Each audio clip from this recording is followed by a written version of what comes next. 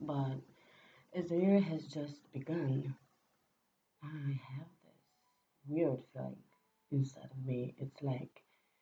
It's as if my heart tells me that something is about to happen, although I have no idea what that is. I do hope that you know better for yourself, but what I know is that we have another full year to take charge of. We have other 365 days to make the best out of and try to make our dreams come true.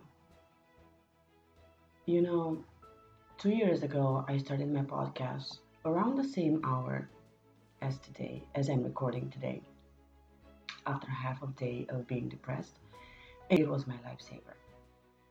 And I carried on doing it because, it's that place, that safe place where I can let everything out, although I know that there will be people listening to me. But the good part in this is that maybe someone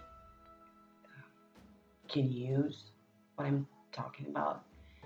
Maybe some people will understand that sharing with the world what you feel in due time is not a sin, and that in fact you can help others.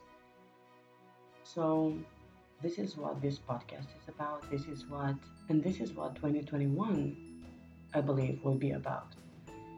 If we're thinking at the number that comes out of 2021, if you add 2 plus 2 plus 1 gives you 5, right? Which is a number of change. So that should tell you a lot. It definitely tells me a lot. It's about time things changed, right? After a rough year, you know, that kept us mostly indoors, away from things that we used to enjoy doing outside. I think 2021 should be a bit kind to us. And I'm sure it will, because that's what change is about after all, right? So 2020 was 4, right? 2 plus 2 equals 4, and 4 is the number of stability. Obviously, something happened last year, although the entire world said that is, the toughest year ever.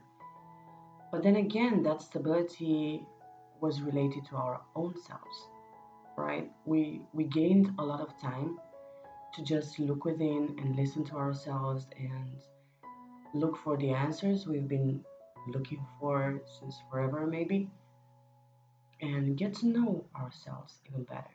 Although it might probably sound already like a cliche, I do hope it's not. I mean, I've started my journey with self development and self inquiry and self discovery when I was 23. That's like 12 years ago, almost 13 years ago. So, what I'm trying to say here is that the last 3 to 4 to maybe 5 years have been very important in this manner, right? But last year was huge. Huge. Loads of losses, on whatever area you can think of. But there were also gains, right? And one of the greatest gains was that I was more with myself and with my girls than ever before. Although it's hard, I just can't deny that. It's very hard to be indoors with 2 small children, with no one else but yourself. But it's also rewarding because you see a lot of stuff, right? You see things otherwise you would have never seen. And it's comforting to see that at least your children feel good in your arms, right? They feel safe.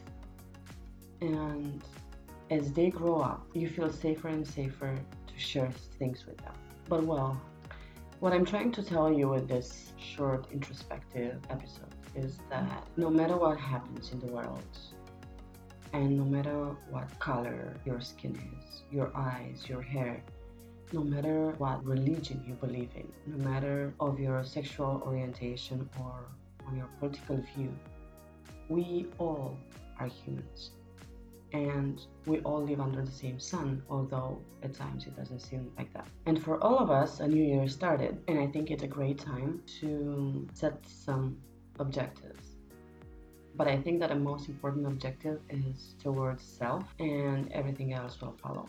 I know it's been a rough year, like a rough economical year last year for most of the planet, myself included. But I'm sure that this year, greater things are on the horizon. We are here to make a change. Each of us, each and every one of us can make a change if we decide that this is what we want, if we accept that this is what we came for, and if we embrace our fate, as tough as it is, as hard as it may seem at times. Because I'm sure that no one is just living, through milk and honey and has no sort of issues and can say that, oh my God, what a shitty day that was. I'm sure we all have. But then, as wise people say, it depends on us what we make out of those. So what I'm trying to say here is that I'm wishing you a new year full of self-awareness, self-confidence, self-love, and loads of joy. That doesn't mean that you need to reject everyone else, everything else that's going on in your life, but it means that you get to know yourself more than ever before. So take that time for yourself and be who you want to be. Create what you want to create. Dream what you want to dream. And just have what you want to have. May your year be blessed and joyful and abundant and prosperous and happy and fulfilled and kind and full of gratitude. Thank you for listening to this episode, and I'll see you next time. Until then, take good care of yourself and don't forget to smile, and life will smile right back at you.